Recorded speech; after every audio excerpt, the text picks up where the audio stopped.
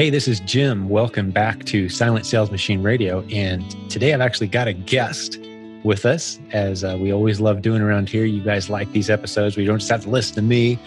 It's Tim Jordan, man, with Hickory Flats. He's a good friend of our community. He's got a great success story, beautiful family, and doing this for all the right reasons. We just love hanging out with people who kind of see the world the way we do as partners, and always turns into something incredible. And I have to tell you today, listener, Tim and I didn't do a whole lot of show prep today. We just know that he's doing some cool projects. We're doing some cool projects. We're doing some fun stuff together.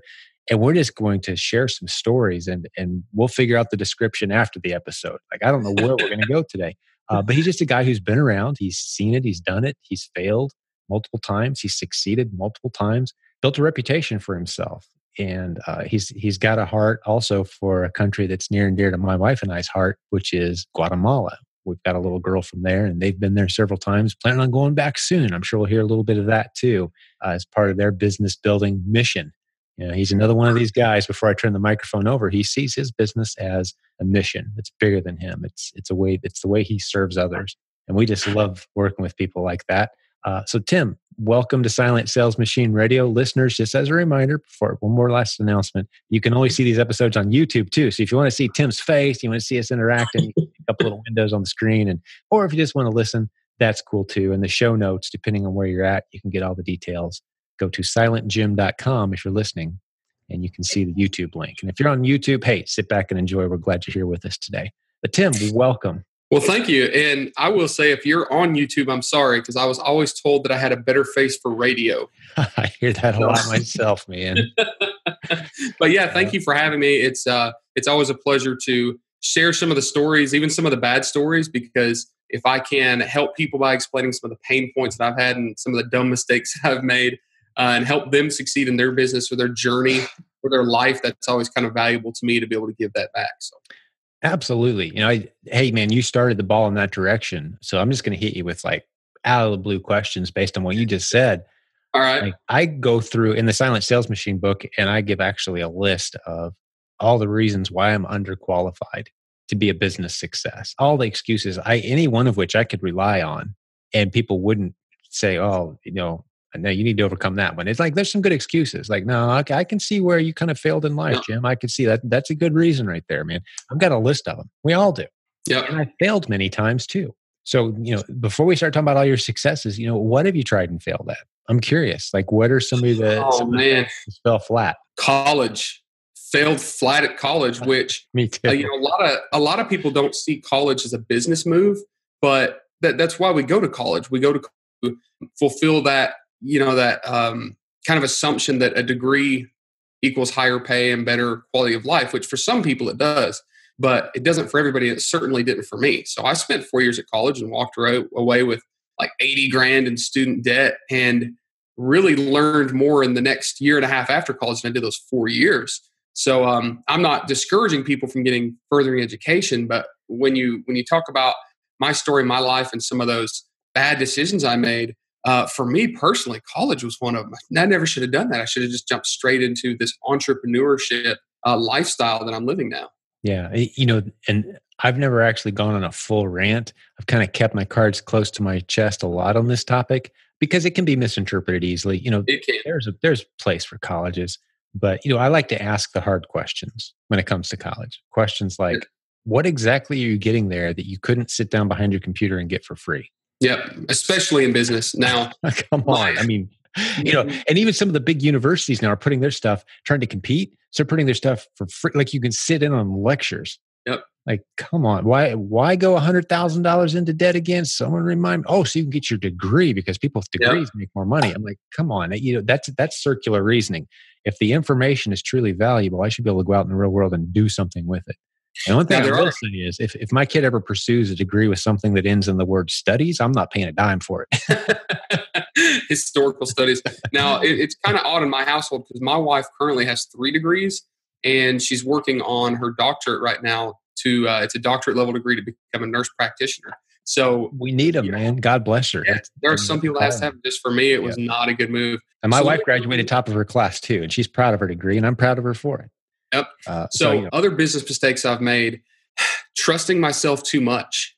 not putting enough faith in partners. And my first business venture, my first actual company was a construction company. And I was really good at sales. I was really good at design. I was actually really good at construction itself. We did really high-end masonry and some things like that. And as we grew to where I couldn't do everything myself, I was really bad at managing. And I was bad at setting up a business that couldn't scale quickly, that couldn't be outsourced easily to, non-skilled labor. And I had all these people that would come to me and say, "Hey, Tim, you're great at sales. You're great at, design. Let me partner with you." And I was too stinking stubborn, and I was too proud, and I was too arrogant. Hey, I'm the 22-year-old guy with 25 employees. Like, I'm doing it. I don't need anybody's help.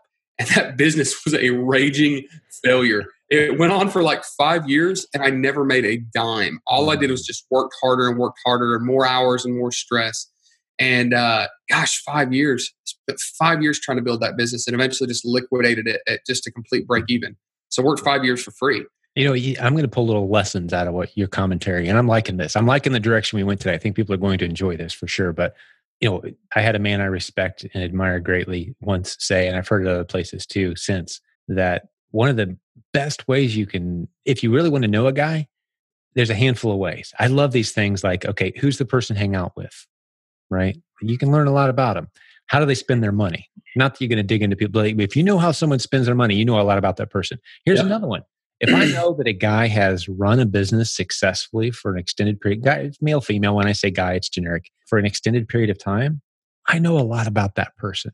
Not anyone can run a business for 5 years. I mean, that's an accomplishment, but it eventually failed. You learned your lessons, you were young. But people who take a stab at business, I love them. People who take a stab at business and it continues over 5, 8, 10. I know that journey, man.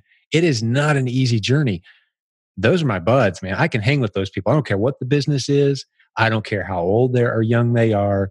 If they're running a profitable business for an extended period of time, man, I can hang with those people 100% of the time. They're good, genuine, giving, caring. They know how to serve. They know how to build a team.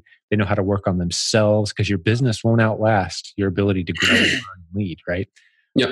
So I love the direction we're going here, man. That's a great failure, man. 25 employees at the age of 22. I'm guessing you had some people working for you that were older than you that thought you were a total punk. Am I right?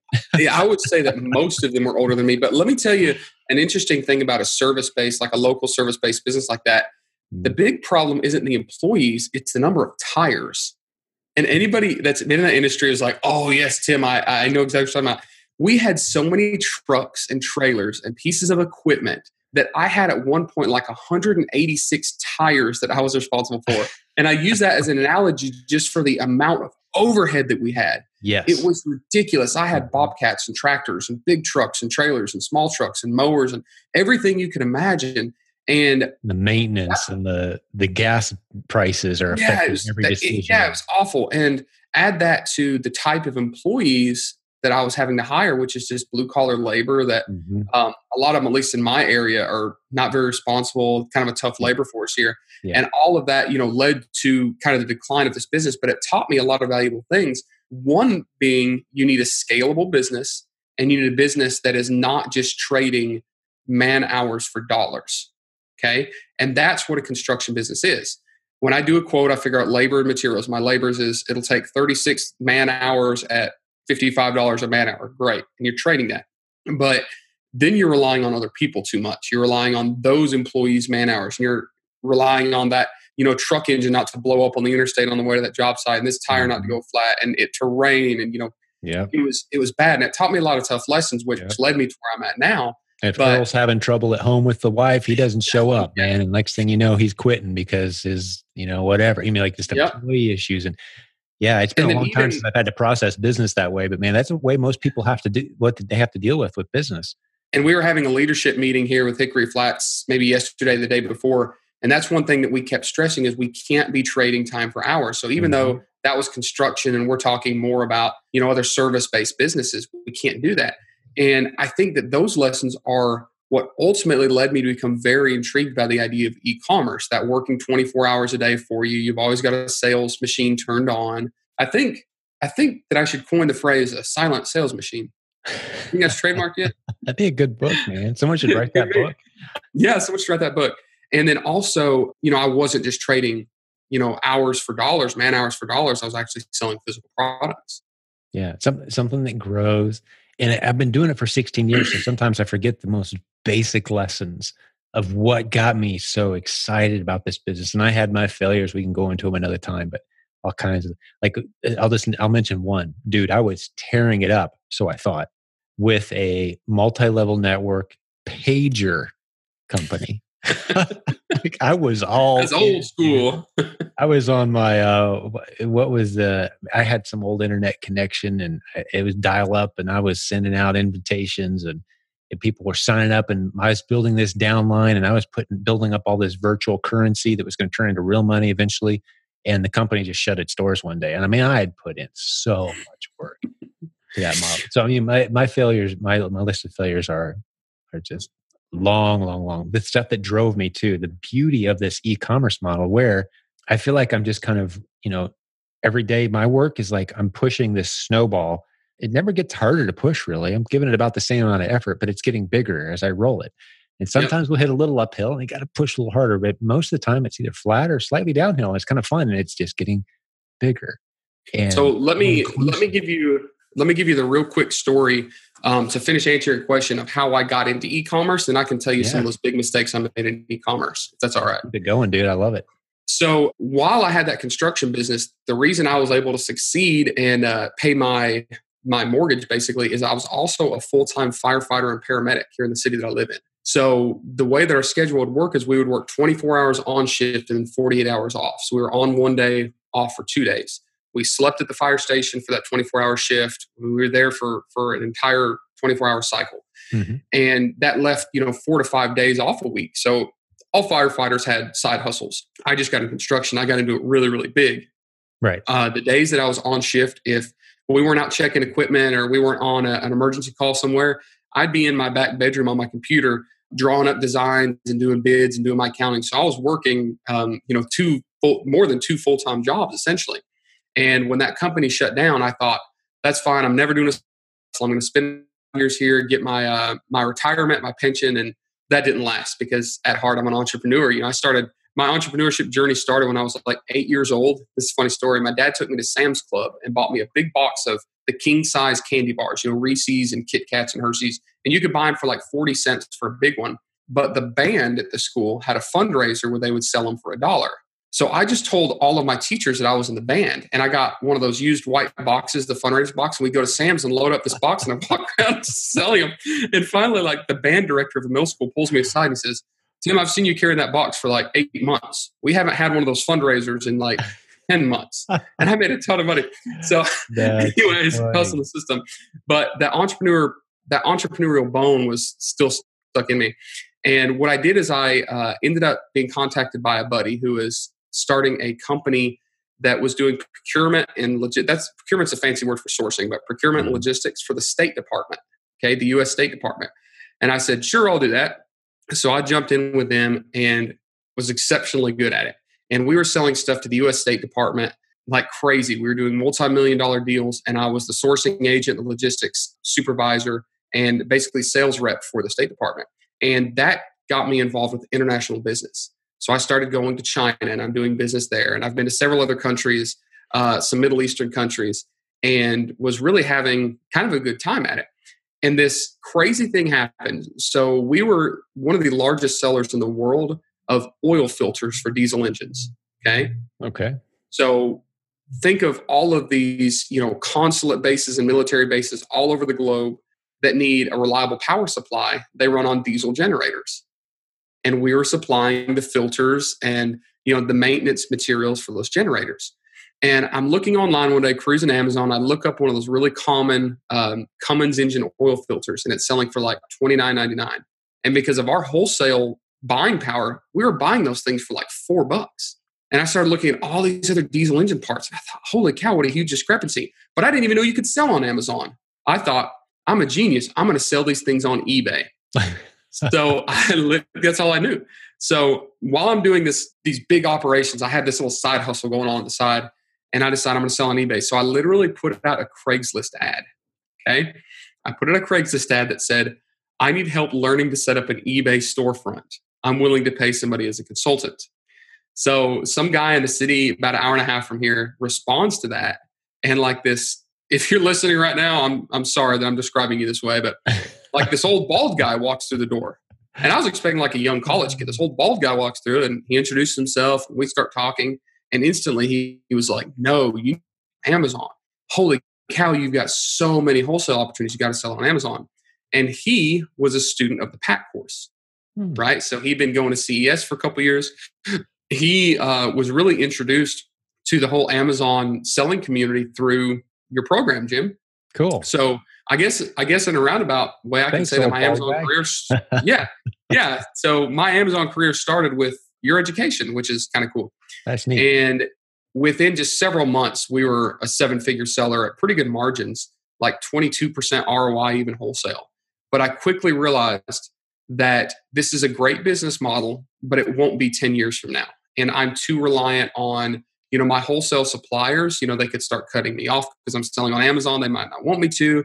Too much competition can drop on. So I started thinking about private labeling. And Jim, I'm going to out you a little bit here because you and I have had this conversation. The term private label is not descriptive enough. The term private label is too broad, right? There's simple private label. There's bundling items that you can buy from wholesalers here and putting a brand on it, selling on Amazon. And there's private labeling, which is building multi-million-dollar brands, in huge retail stores. It's really wide. Yeah. So I don't want to use the term private label, but I was introduced to the concept of private label, which is, hey, we need our own products. Right. But I had a cheat sheet. I was already doing business in China.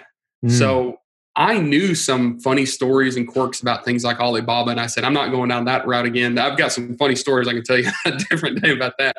But I started contacting my folks in China and I was doing research and basically just started knocking off the data and the information and the PPC, reports that we were getting on our wholesale, because we're actually running PPC and wholesale. And I knew what we should be able to launch as a quote unquote private label product or own brand. And man, did I make some mistakes. So we're wrapping back around to your first question, mistakes. Listen, I have done some boneheaded stuff. One of the biggest ones that I ever did was I saw this product that had a lot of velocity on Amazon, a lot of sales, and it was one of those emergency window breaking hammers for your car. Okay. Right. So I knew a lot about the automotive industry. And there was this one seller. It was a little orange hammer. It had 2 little stainless steel points and a seatbelt cutter on the bottom, right? Yeah. And he was selling just a ridiculous amount. Jungle Scout was saying he was selling like 4,500 units a month at like $14.99. Okay. So I call up my buddy in China. Hey, here's a picture. Can you find that? The next day is like, I already found the factory. It is literally the exact same product. I say, great. Send me 100 of those. Let's test them. So he sends me 100 and it's the same product. Why wouldn't I sell it on this other guy's listing, right? So I sent his listing. We sold all 100 in like 4 hours. And I was like, yes, victory. I showed my letter.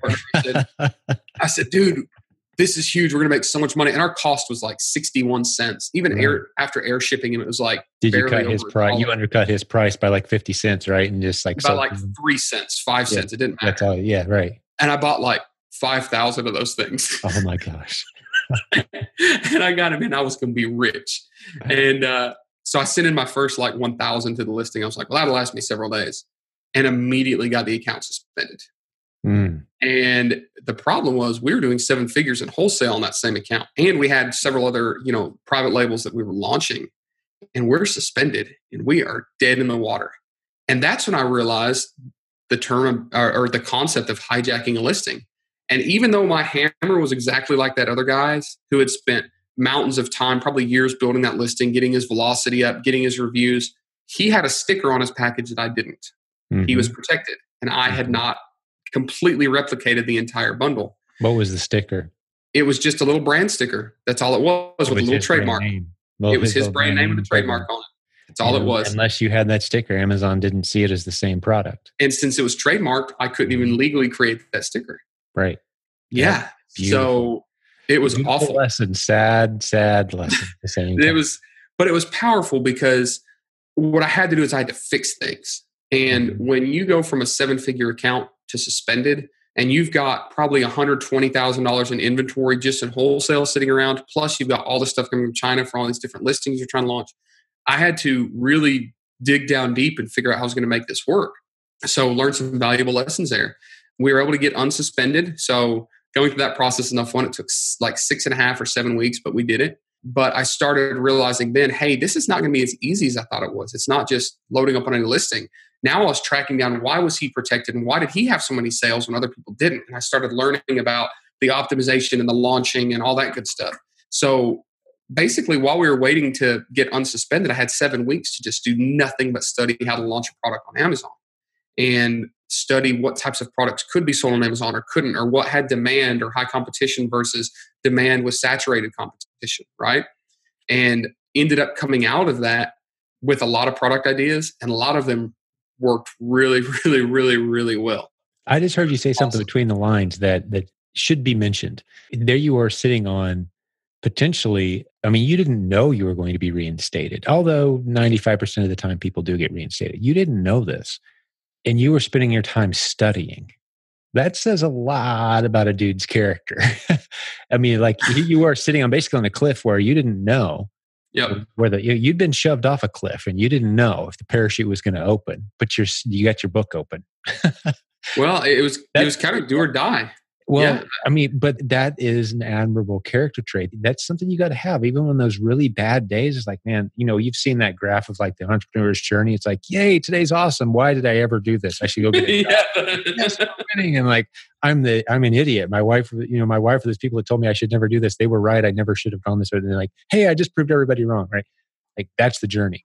But the absolutely. thing that separates, I think, those of us who stick with it and get through each of those is what you just said. And that's the best visual I can come up with.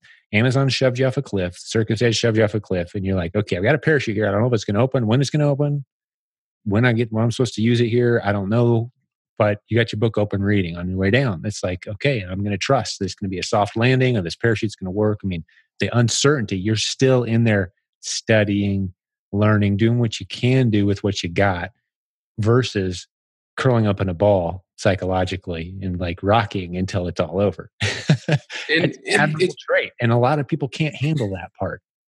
And there's so many entrepreneurs in our community that I love because they all, basically have that same trait, which is it's not just a stubbornness and it's not just like a conceited arrogance, like, oh, I can do anything I want to. It really is really humility of, at least it was for me. Hey, I backed myself into this corner. I caused this problem myself. But now my family, my business partners, my vendors, to be honest, were all relying on me because they didn't want to have to return all that stuff because they got sales commissions off of it, right? So really what happened is I loaded up this weight on me and said, all right, I have to fix this. And that's what we as entrepreneurs do. Now, there is a downside to that, which is kind of a whole other conversation about, blurring the line between business and personal. And we, relate our personal success with our business success, which can be dangerous. And honestly, that's why like entrepreneurs have one of the highest rates of anxiety, clinical anxiety, suicide. I mean, it's a real risk because we tie our identity. I think especially as males, I think females tend to struggle slightly less with this than the guys. Guys, we see what we do as who we are. Yeah. Which is terrible. It's a complete fallacy, but it is what it is. But one cool thing about that is as entrepreneurs, we tend to do that. We tend to rise above that. With the business that we have in Hickory Flats and all the, the brand builders and private labelers that we work with, we see this constantly. And I now am even proactively seeing it. I'm seeing people that like come to China with us and they have this attitude of, hey, I'm going to find all these products to test and launch. And even if every single one of them, all I do is break even, I'm going to gain an education and I'm going to learn those lessons and I'm going to figure out what it takes. And they're playing long ball. They're saying, the first 6 months, I might not really make any extra income, but 12 months after that in Q4 of next year, it's just going to be gangbusters. And that's really inspiring, to me, because I didn't recognize when I was doing it that is a trait that we as entrepreneurs have. I was doing it for survival at the time. But now because I've been through, literally one of the most stressful times in my life and came out of it and did extremely well on the back end of that, now I can recognize that in other people and it allows me to give them encouragement because just like I didn't see it myself as, hey, Tim, you're stronger than you think you are and you're more capable than you think you are. I see people that I was talking to a guy yesterday who he got a listing shut down. It was best-selling listing. And he literally texted me. He's like, man, this isn't for me. And I was like, dude, what are you doing? What's the problem? So I have, user permissions account. I looked and I said, you think that you're shut down. No, click this button in your gravy and you turn your sales back on, right? But if I hadn't, learned to recognize that maybe what we see is like complete doom and gloom isn't really doom and gloom. They just need someone to kick them in the seat of the pants and say, hey, log back in and just take care of this little issue, or keep going, or reset, or buy a different type of product, or liquidate that inventory to buy some more. It gives me an opportunity to get to witness that over and over and over and over again, which is really, really powerful stuff as business owners, but also just as humans. Yeah, I love it. It's why we have community, why community is so important.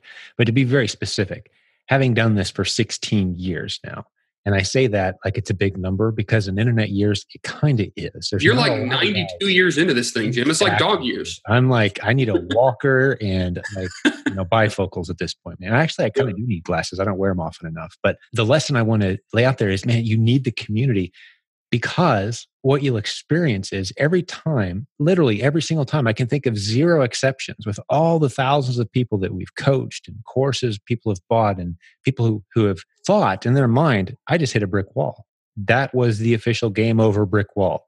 It's time to cash in my chips. I'm done. Every single time, if you have the right people in your life, you can come up with, and I challenge my team all the time, not just what's the solution, what are 10 options we have at this point? We have at least 10 great options forward, no matter what the challenge is. There's at least 10 rational, right answers to move forward. And you've got to have that mindset. Because if you think, the first time I hit a wall, this isn't for me, those are the people that fade out. Those are the people who buy course after course after course, and they'll listen to all the podcasts, they'll read all the books. They've never made a dime, because as soon as they hit that first little speed bump, there's a shiny object over there, and they're like, they're off over there now. But you got to be willing to go over those speed bumps, bust through, go around, destroy the walls, dig under them if you have to, take a team, take a ladder. I mean, there's 1,000 ways to get through this wall, but it takes community every single time.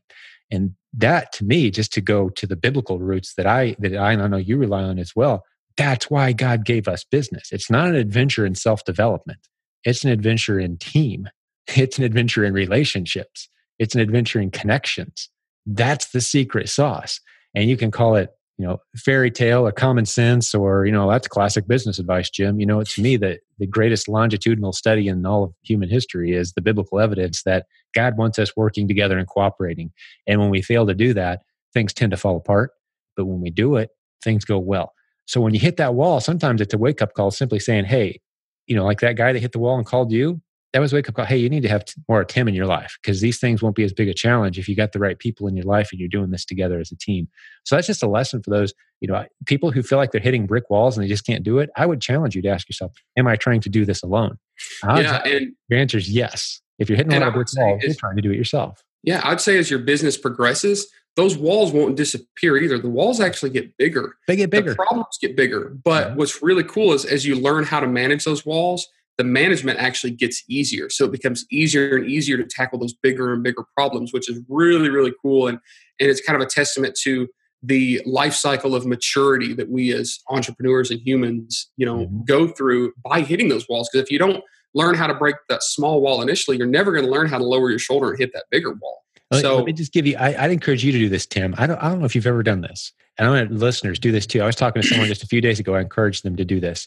We've grown way more than you realize. If you've been doing this internet business thing or any business for 6 months, a year, 2 years, 3 years, you've grown more than you realize. Go back into your email program, scroll back in time about a year, 2 years, 4 years, and look at the stuff that was keeping you up at night back then. It'll crack you up how small-minded, how these little challenges, you'd wake up panicked trying to deal with it, sending an email, hoping it all. And you're like, man, I eat those for snacks now. I'm like, really? Like, someone else can handle that. That's no big deal. I've seen that before.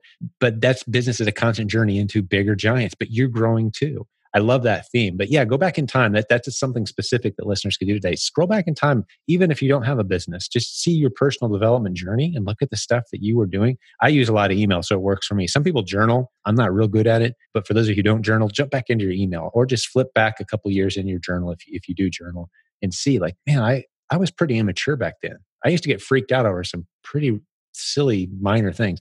And know this, the big lesson is 5 years, 10 years from now, the stuff you're facing now that you think is huge, it's going to look the same way. it's going to look the same way. Like, really? I was worked up over that.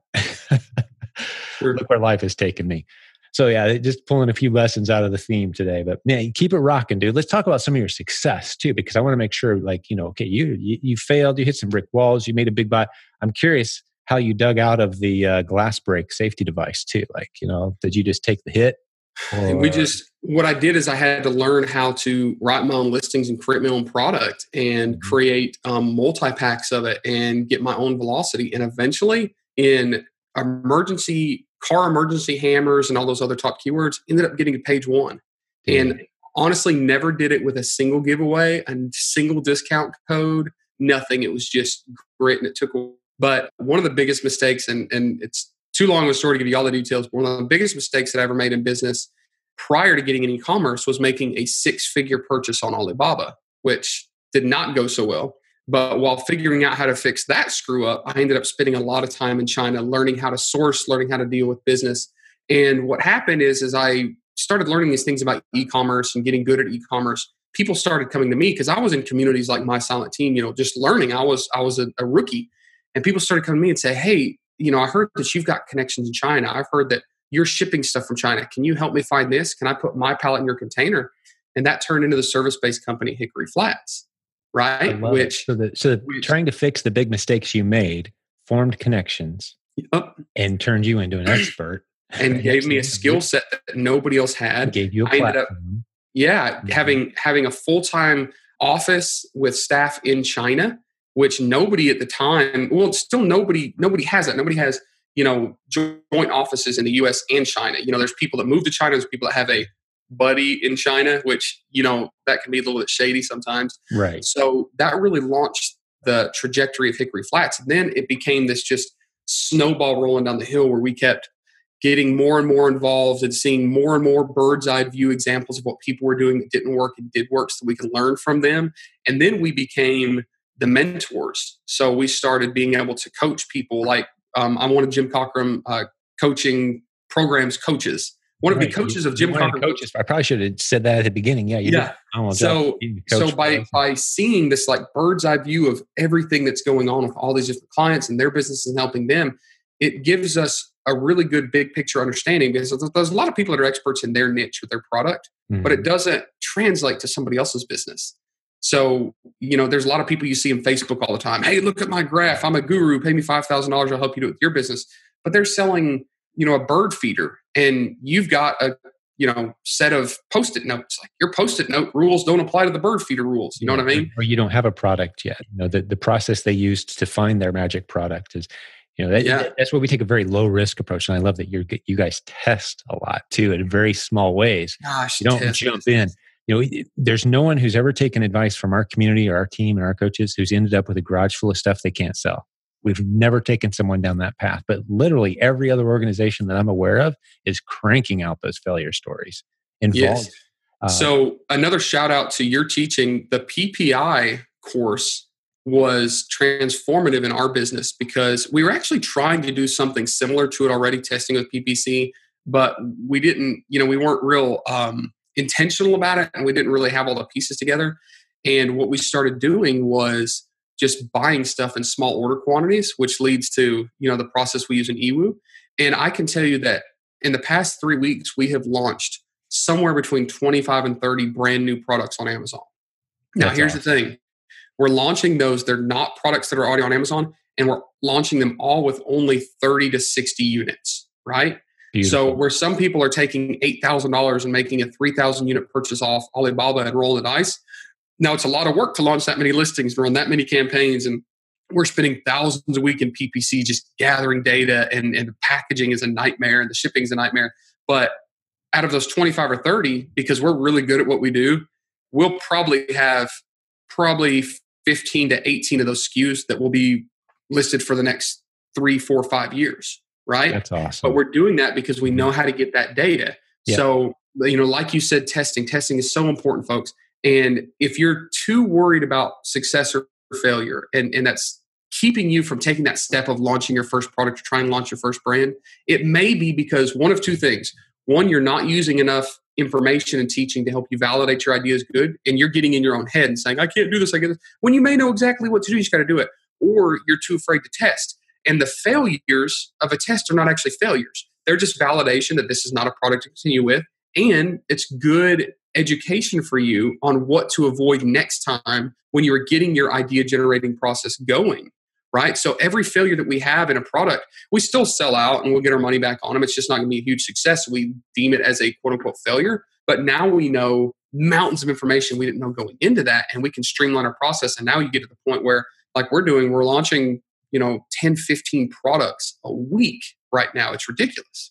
That's awesome. Let me fill in a couple gaps. I always like to listen to these episodes with guests, Tim, from a vantage point of someone who's brand new. So I want to do a little housekeeping for a second, because you dropped some words and some acronyms and things that I just want to make sure like no one's thinking, okay, wait, they just went over my head. I don't know what that acronym means. So I'm going to fill in some gaps for the listeners, because you just laid down a brilliant path that is not complicated. There's nothing rocket sciencey about this. You don't need a business degree. So you said one of the phrases you used is PPC. That's pay per click. That's paying per click for advertising. You guys have heard of that, right? But the strategy inside the Proven Amazon course, that's the course that our community has built, our team has built, that teaches literally every aspect of succeeding on Amazon. Inside of that course is a PPI, Proven Performance Inventory module, PPI, where basically we teach you how to buy small quantities and test keywords and discover gold mines. And that can lead to your own private label brands. It's a very systematic way to test. It's the way that Brett's team, every day, we've got them in there plugging away, finding, we call them golden gaps. And it's part of the Proven Amazon course. It teaches you how to stop guessing. We call it the only way we're aware of to get Amazon to tell you exactly what people are shopping for, but they can't find. It's the only way we're aware of. Yeah. Mm-hmm. And your competition.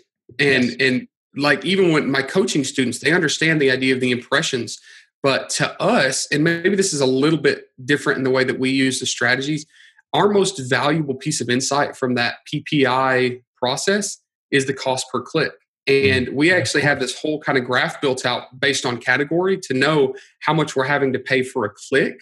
And that tells us how heavy our competition is on those keywords. Absolutely. Because the golden gap is that keyword that you can buy, where there's people searching for that all day, every day. But you can buy that click for pennies and drive to whatever product. So you don't start off trying to market a product. You start off looking for a low price, exciting keyword that no one's buying right now. And you find a product to match it. That's a lot of the strategy. And you mentioned Yiwu too, which many people may not know. That's a city in China when you go to source. And on that note, there's a couple great webinars that you guys did recently. I'll link to them in the show notes. Hickory Flats goes to China and to Guatemala frequently, and they put together a webinar on what strategies. There's different strategies for each country, and we don't really have a whole lot of time to dive into it because you guys dove into it. Did an excellent job. We got great feedback. I'll link to both of those. They're posted in our Facebook group for the listeners, so you can, think, do I want to take a trip with these guys to China? Maybe go to Guatemala and source some products using their creative strategies that they've developed over time. Because you guys are really doing some powerful stuff right now. So I'm excited to share that with folks. But we don't really have a whole lot of time to dive into that as we start to wrap this one up. But maybe you could hit on it briefly, because I'm sure I didn't do it service. You've got 1,000 things I'm sure you'd like. I'll give the really short tell people to get them to encourage them to watch those webinars. Like, what can they expect? Listen, there's content in there that really no other communities are talking about. And it's content that is unique to what myself and my business partners have found, because we started doing some kind of cutting edge things when it comes to sourcing. We were bold. We got on planes. I spent hundreds of hours in plane seats that I didn't find any good products from, and I learned mistakes. So Yiwu is a city that literally has one of the biggest single roofed markets in the world. Millions of products, over 100,000 vendors under one roof. And I went there several trips before I figured out how to make it work. And we created this entire tactic of like the PPI and pre-purchase validation and all this stuff. And we now take clients there. We had an MST community member that went this past March. Hadn't been on a plane since like pre 9/11, scared to death of flying. I can't go to China, but we have everything taken care of. It's all all inclusive. We cover transportation and meals and hotels and everything. So you just show up. She walked out of the market with over 800 product ideas. 800 product ideas. And then we have a method that we show where we actually validate and you buy small orders. I think she's bought tests of like 300 of those SKUs. And this Q4 has been huge for her based on just the amount that she found in Ewu, and she continues to source from there. So that was one of those, a mistake that I made, trying to figure out how to source, try to making those big mistakes led to one mistake was the first time I went to Ewu. I didn't have the right mindset or the right training to go in, but it led to this ability to figure out a system that now, like 3 times a year, we take groups over there and we teach them and we walk them through the process. We handhold them through it. And now they can learn from our mistakes, which is really, really cool. Oh, that's fantastic. All these pieces kind of add together slowly to form, they turn you into an opportunity seeking machine. You can recognize and filter the world around you and see opportunity. Like I saw, and this may seem like kind of a random place to go, but I saw a multi-million-dollar idea on Facebook the other day. It was a simple concept and it had taken off, and the people didn't even realize why it had taken off. But knowing what I know about my connections in China and knowing what I know about, the proven audience formula strategies that we talk about around here, where, we look for shareable stories and shareable content before we look for a product. Like if it's shareable, like I saw a video of a toy being demonstrated. Someone shot this video. They were on a China trip, not with you guys, with somebody. It's like, oh, that's a cool, funny toy. I'm like, gold mine. If that's not in the mainstream, it's a gold mine because it's a very shareable, easy to share. You guys are doing some of this in Guatemala too. You're sharing like the story behind the products. If you got a shareable toy, a shareable concept, something you can capture very candidly on video, put it on Facebook, test it $20, $30 of ads. If it starts to resonate and spread, we've gotten pretty good at detecting which ones will and won't. And we've got the 8-figure business to prove that we're getting pretty good at it. You start to develop that mindset. You're eliminating risk from the process. Yep. So you're testing very small quantities, and your winners are spiking and very easily picked out. And you're not writing big checks and hoping it works. You're testing in small ways. So we finally figured out how to do China and Guatemala from that vantage point. You're not writing a $100,000 check and then hoping that it doesn't all end up in your garage. Yep. 20 of this, 30 of that, based on some pretty educated guesses, and you get good at identifying winners. So I love, you guys are kind of that missing piece that we've been looking for, someone that we could partner up with and take these trips and kind of represent our strategies and our culture very well, which you guys are doing. So what am I leaving out? Give me 4 minutes to talk about Guatemala in context of what we're doing. So Dynasty Toys, the first viral video with, 1 million views or whatever on Facebook, didn't become that way because of the toy. It became that way because of the story of the experience. The reaction, the experience. So what we figured out, I have a heart for Central America and for the Caribbean. I've been doing mission work there since I was early on in college. And what I noticed were some brands like Tom's Shoes, people like that were selling a product based off of a story. Mm-hmm. So it took me several years, and you can watch that webinar, and Jim will link to the webinar, exactly how we went through that process and the processes we use.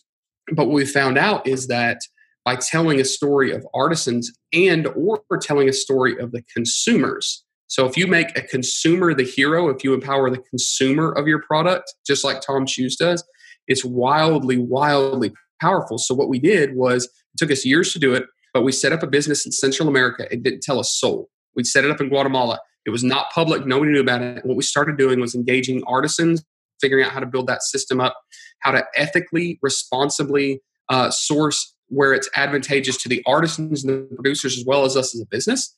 And then once we figured that out, we were doing some crazy stuff. Like we were launching products that would get on page 1 pretty quickly in a competitive term at 3 times the price of everybody else on page 1. And then Instagram is like blowing up with our stuff, and we're not doing anything. It's just happening because we put a story there and people resonated with it and wanted to build it. And then we started opening it up to other clients. We're working on a multi-million-dollar leather project right now that might not even be on Amazon. They've already got sales reps taking pre-orders right now. It's taken 6 months to pull this off, but it's like 61 different leather products, very high-end stuff. And Forbes is already talking about it. It's crazy. But now we started earlier this year taking groups down in Guatemala, and it's very different than China. In China, you learn a whole set of skills and you learn one tactic. We actually have MST members that have been to Guatemala and China and talked about how different they are. But what we do in Guatemala is teach you how to build, like what Jim talks about, build a story around your product to create a brand, because your brand needs more than just products. It also needs its own, avatar. It needs its own story. It needs its own purpose. And when you build out a business with a brand and products that complement each other, it's just wildly powerful. So we take people down there and we introduce you to artisans, we introduce you to suppliers, we introduce you to concepts, to training principles, to validation and testing principles, but also to the idea of being a good citizen as well as a good businessman or businesswoman, which is massively, massively powerful. Jim, I know you saw some pictures from our last Guatemala trip, and you sent back a picture. You said, "Hey, this is on my wall. It's the same like Catholic church in Antigua, right?" In our old stomping grounds. Yeah, we lived in country for 100 days, and you guys were covering a lot of the same footsteps that we covered when we were adopting our daughter. But the reason that you had that, the reason you had that picture is that emotional connection that you had, right? Mm-hmm. So if we can blend emotion, which is our own emotion, but also the emotion of our consumers, people that purchase our products, with really good business that sustains and makes it possible for these artisans and producers to continue the legacy of their families and increase the position of the community, as well as us build businesses too. It's wildly, wildly powerful. And that's why these have gotten to be so popular, coming down to Guatemala with us and sourcing in third world, underdeveloped countries, kind of all over the world. That's beautiful. It's occurring to me, story is a very popular phrase, and I love it. I love the book Story Brand, and I've learned a ton from that.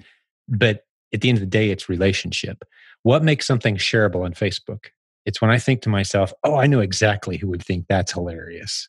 I know exactly who would love to see this. If you create a story that gets people thinking that way, relationship building, that's what shareable is. It's, hey, here's something that could build relationships with people that you know. So you're filming the artisan making the product. You're filming the experience the customer has when they receive it. And that turns into something that people want to share. Like, I can see how my relationships would benefit from, maybe it's a funny moment. Like, if you haven't seen it yet, listener, look up the Wonky Donkey video. It's hilarious. Wonky Donkey, best-selling book on Amazon, because some grandma in Ireland read it to her baby, that's her granddaughter or grandson, that's too young to even understand what's going on, just giving her silly looks like, why are you laughing your head off at this? I mean, I don't use the word often, but it's kind of stupid. But it's hilarious. The accent, the moment, the family. It's like, oh, I want a grandma like that kind of moment, or like, oh, I know someone who's like, you got to see this. It's so funny. If you can create that moment, shot with a cell phone, you could be sitting on a multi-million-dollar opportunity. Yep. And you get these unique products. It's the golden goose of opportunity, where suddenly, guys like us are really sending the big major brands kind of running scared. Like, how do we compete with these guys? Like, we got to get feet on the street. We got to create genuine experiences. You don't get that from a TV commercial. It's all slick and polished. There's no relationship building there. I can't share that. But you create these real life moments that people can share. Oh, it's so powerful. And I see us really going strong in that direction. And we've proven it. You've got a multi-million-dollar business. We've got a multi-million-dollar business. That's where we're excited. Shareable content, stories, relationships. Absolutely. It's like the perfect time for guerrilla marketing, because it's not just guerrilla marketing that we're doing. It's the world wants that guerrilla marketing. Like, they'd rather have a cool story that's not as polished on their Facebook feed as opposed to a $7 million Super Bowl commercial. Yep. They're doing business with someone they know, like, and trust, and they discovered that in a matter of moments because of your content. That's beautiful, man. Well, I think this is a powerful episode, dude. I think people are really going to enjoy it. I think they're going to want to hear back from you in the near future, hear what's going on, more updates. I really want to encourage folks, hey, whether you're watching this on YouTube or if you're listening to it on whatever platform, go to the show notes and look for, there's a couple links. There's 2 webinars that we did with Hickory Flats. Tim was on there with his partner, JB, who you've heard from on this podcast recently as well. But they talk about the China trip, the Guatemala trip, and more importantly, even if you have no intention whatsoever of going to either of those places ever in your life, just really beautiful strategies that apply to any of us. So jump in if you've enjoyed this today. You want to get into more specific strategies from Tim and JB with Hickory Flats, man. They really laid it out. They did a great job. It's the kind of content that we arguably could, and like a lot of the stuff we do around here, we should be charging money for, but we just don't. Our Facebook group's free. The webinars are free. If you want to go to China, you have to pay a little bit of money, but very valuable trip to take. You guys get raving feedback, which is the reason we partnered up with you on this. But hey, thanks for being here today, man. I really appreciate it. Any final shout outs to the community or anything you want to throw in before we land this plane? No, I guess the final thing would be just keep going, whether you're a very, very brand new rookie beginner into this thing or you're a seasoned vet. If you're standing still, you're not moving forward. Just keep pushing and lean. Jim said it already, the relationships. lean on people. One of the first mistakes that I mentioned in my business, not taking on business partners, trying to do it on myself. How stupid was that? Because, it really, really quick, look up the story of Jack Ma. Look at how Jack Ma started Alibaba. He knew nothing about computers. He knew nothing about coding. And he brought in like 32 people into an apartment somewhere in Shanghai in China, south of Shanghai, and said, I don't know anything, but I have a vision. I'll give all of you equity to help build this thing. And they built, it's right now the largest e-commerce conglomerate in the world. It's bigger than Amazon, Alibaba is. And he only owns like 6% of it. And all the other owners are billionaires. So not just partnering with other people, but lean on the community, lean on your friends, lean on a stranger on Facebook that looks like they might be willing to help you. And they will help you punch through those walls and make you better at punching through them yourself, so you can keep tackling bigger and bigger ones as your business grows and as you develop as a person. You made me think of something too, as we wrap this one up. One of the features that I love about our Facebook group is we have a map, and this is a free feature. You can jump on there, stick a pin in our map, and when you do, you can see who else in our community happens to live near you, and business building warriors getting together and doing projects together. Man, it's powerful stuff. Don't make the mistake of thinking because it's an internet business, it's just you and a glowing keyboard figuring this out. That's not how it works. Nope. Lone wolves do not survive in this business. They just don't. I've seen them flame out for years. People who partner up even with limited skill sets, people who partner up and build relationships, they thrive, they last, they survive, they build something special. So that's a great way to end this episode. So all the links we talked about today, hey, we're going to have a bunch of good stuff in the show notes. So be sure and check that out. Spread the word. If you want to help us out, just say, hey, go to silentjim.com. Go check out that podcast. That's good stuff. Encourage, because we think the world needs more business building warriors. The world needs more entrepreneurial thinkers. And it's such a great time to be launching an internet-based business. And we want to be the ones that are feeding you the great content and ideas and encouragement. So thanks for hanging out with us today. And this is Silent Sales Machine Radio. Again, my name's Jim Cochran. Today we had Tim Jordan with us doing a great job for us, representing Hickory Flats. But hey, God bless you guys, business building warriors from all over the world. We have listeners globally. We're just so honored that you spent some time with us today. We'll be back to do this again real soon. God bless. Thank you for listening to Silent Sales Machine Radio. Visit silentjim.com for a link to our free newsletter, our free Facebook group, and all of our resources mentioned on today's show.